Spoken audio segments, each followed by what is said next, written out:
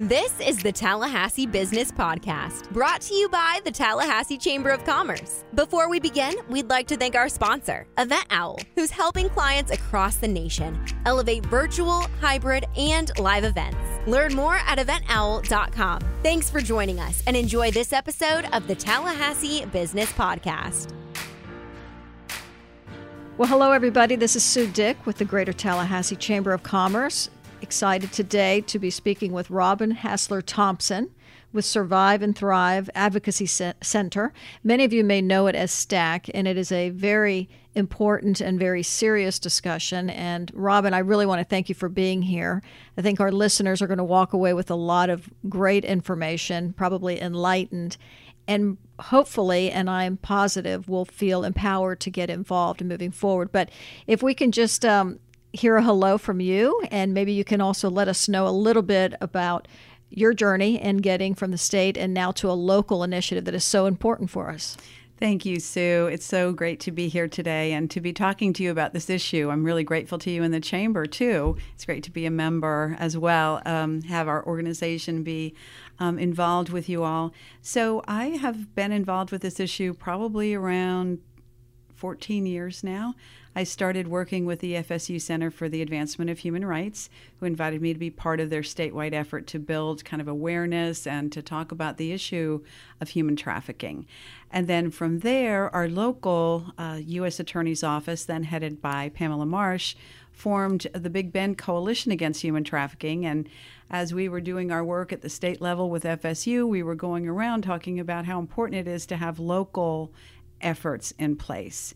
And of course, those of us at the coalition realized we don't have a local effort in place. And so I, along with some others, co-founded the Survive and Thrive Advocacy Center. That was back in 2015. Okay. And we're going to reference that as STAC just to kind of keep it flowing. But, you know, maybe it is about human trafficking, but maybe if you can give a little bit more of the definition and really what this entails and what it fully encompasses. Sure. Human trafficking includes both sex and labor trafficking, and that means the forcing or exploiting of one person by another person for the purposes of sex or commercial sex or labor. So you're really talking about, for example, if you're an adult and you're forced to commit any acts of prostitution, anything around commercial sex, that's a form of sex trafficking.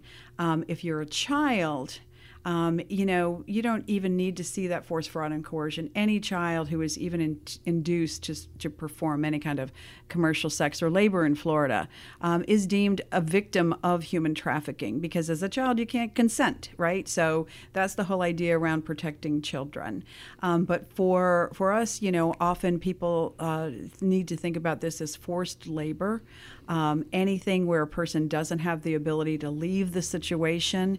And so we see these cases all over the state of Florida. In fact, Florida is number 3 in the nation when it comes to the numbers of human trafficking cases that are called into our national hotline. So we are front and center on this issue. Well, this is a very serious, and as a Chamber of Commerce, we know to have a community that we all are working together. It's important to talk about these concerns that we all have, and also the role that businesses and our members and really nonprofits, everyone in our community can play in this.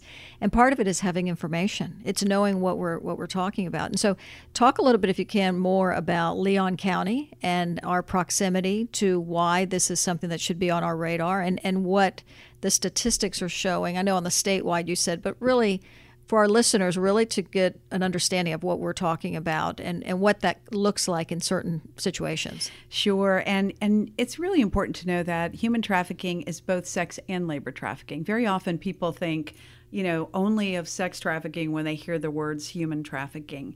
And part of that is because a lot of the cases that we've seen, last November, the big Operation Stolen Innocence case here locally, 170 plus arrests. That was one child, by the way, who was sex trafficked, if you can imagine the horror of that. And so often people think of sex trafficking. They don't realize that people are both sex and labor trafficked maybe together. If someone is working in a hotel, it's very possible, as a housekeeper, for example, she might be raped or might be also required to have sex as part of keeping her job, right? So there are all kinds of victimizations that flow back and forth on this issue. In our area, we've seen a lot of sex trafficking cases. Tallahassee Police Department has brought those forward. But one of the things that people don't realize is that, labor trafficking is happening here too. Our caseload at STAC has tripled since the onset of the pandemic, and half of those cases are labor trafficking cases. And those are cases of people who've come into our area. They may have fled a trafficking situation, a labor trafficking situation in another area. In the past, we've assisted people who were victimized after Hurricane Michael, after there's a crisis of any kind, which includes, of course, now the pandemic and all of the economic downfall from that. I just read a report today that labor trafficking in terms of agriculture has increased during the pandemic. And in terms of people labor trafficked at hotels, restaurants, service industry jobs, it's gone down because of the shutdown, right? So now we're also very concerned that as we see the rent moratorium, the eviction moratorium be lifted, that there might be more people who are economically insecure and desperate, and that's when traffickers start to prey on them. And you've indicated, I think what you've outlined is the fact that not only are we talking Leon County, but we have neighboring counties and neighboring and bordering state lines, as well as interstate system that runs right through our communities. Exactly. So you could see our area as both a place of origin of trafficking. We might see people whose visas expire. You might see people we've had cases of parents trafficking their own children, U.S. citizens. It's not just immigrants. That's another myth sometimes people have. We have people who come through our area on I-10, I-75. We're 30 minutes from the Georgia line. Traffickers know that. And you don't need movement to have trafficking, but often people do because that's another way to isolate and really make someone who's vulnerable even more vulnerable. And anytime there are these kinds of economic insecurities and vulnerabilities, we've seen, with our homeless shelter, with other places where people have started to flock to, and again, since the pandemic, nonprofits are hurting. We're trying to cope with the realities of life, and it's really hard to get services for people. Well, and I know that Leon County recently, and we were talking about it as well within the Chamber, our Business Advocacy Committee, thanks to your leadership and Heidi Otway, a past chairman for the Chamber of Commerce, brought this to our attention during a recent meeting. Leon County had a board meeting within the last month, and they've allocated funding to go towards this issue, and it's called the Business Certification, and you will have the more formal name for it. I know it's in progress, but the reason we wanted to do this is to really say this is a program that's out there and that we want to communicate to our businesses and let them learn a little bit more on what their role could possibly be. So if you can maybe talk about where we are with that and really the role of businesses and what you've seen already from some businesses. Absolutely. And I will tell you, we are so grateful to Chairman Rick Miner and to the Leon County Commission for this and to the leadership of the Chamber, because you're right. Heidi Otway, Sammy Dixon, and your advocacy committee really embraced the importance of this and really see how businesses have a front and center role in ending human trafficking, because eyes and ears in the community all the time are out there. And it doesn't matter. It could be a hotel, it could be a cleaning service, it could be a restaurant. I mentioned agriculture before. It could be a small business, could be a large business.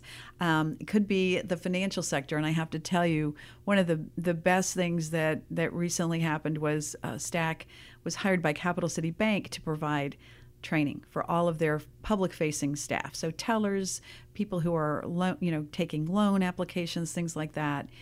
We did 3 trainings, and after the second one, I actually got a call from them asking if I could connect them with some law enforcement, folks that we work with, because they had spotted something.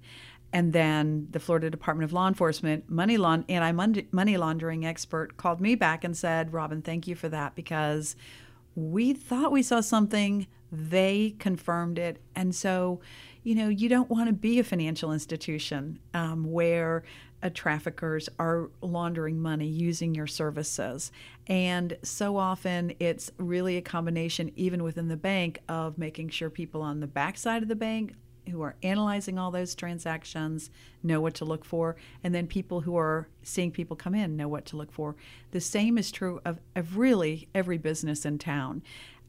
Businesses want to do the right thing, and they want to do the right thing by their staff, by the public who comes into, they want to patronize businesses that are doing the right thing. And so this is one way, I think, with this training, that businesses are going to be able to have a very easy, direct way to learn how to spot, to recognize red flags, and then to be able to refer, whether that's referring someone for help and assistance to STAC or to one of our community partners, or whether it's a call to law enforcement.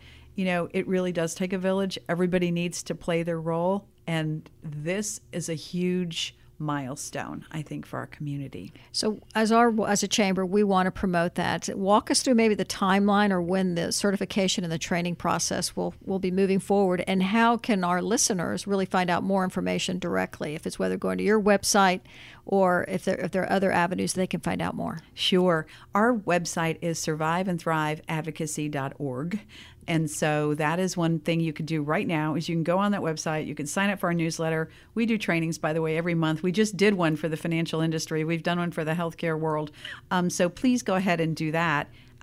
We hope to have a beta testing on this in October. We definitely want to roll it out by the end of the year and look toward having the certification. It's by the way, it's optional. Businesses don't have to do this. We hope within a year we'll have trained 1,000 people, and I hope at least 200 businesses. But what you would do is you'd take the training online, you take a brief quiz, and then depending on how many people in your business get trained, you get a certification, and that'll help the public really know you've done this. That's a really good thing. It helped, I hope, increase patronage at the businesses that are there, and just people will be doing the right thing.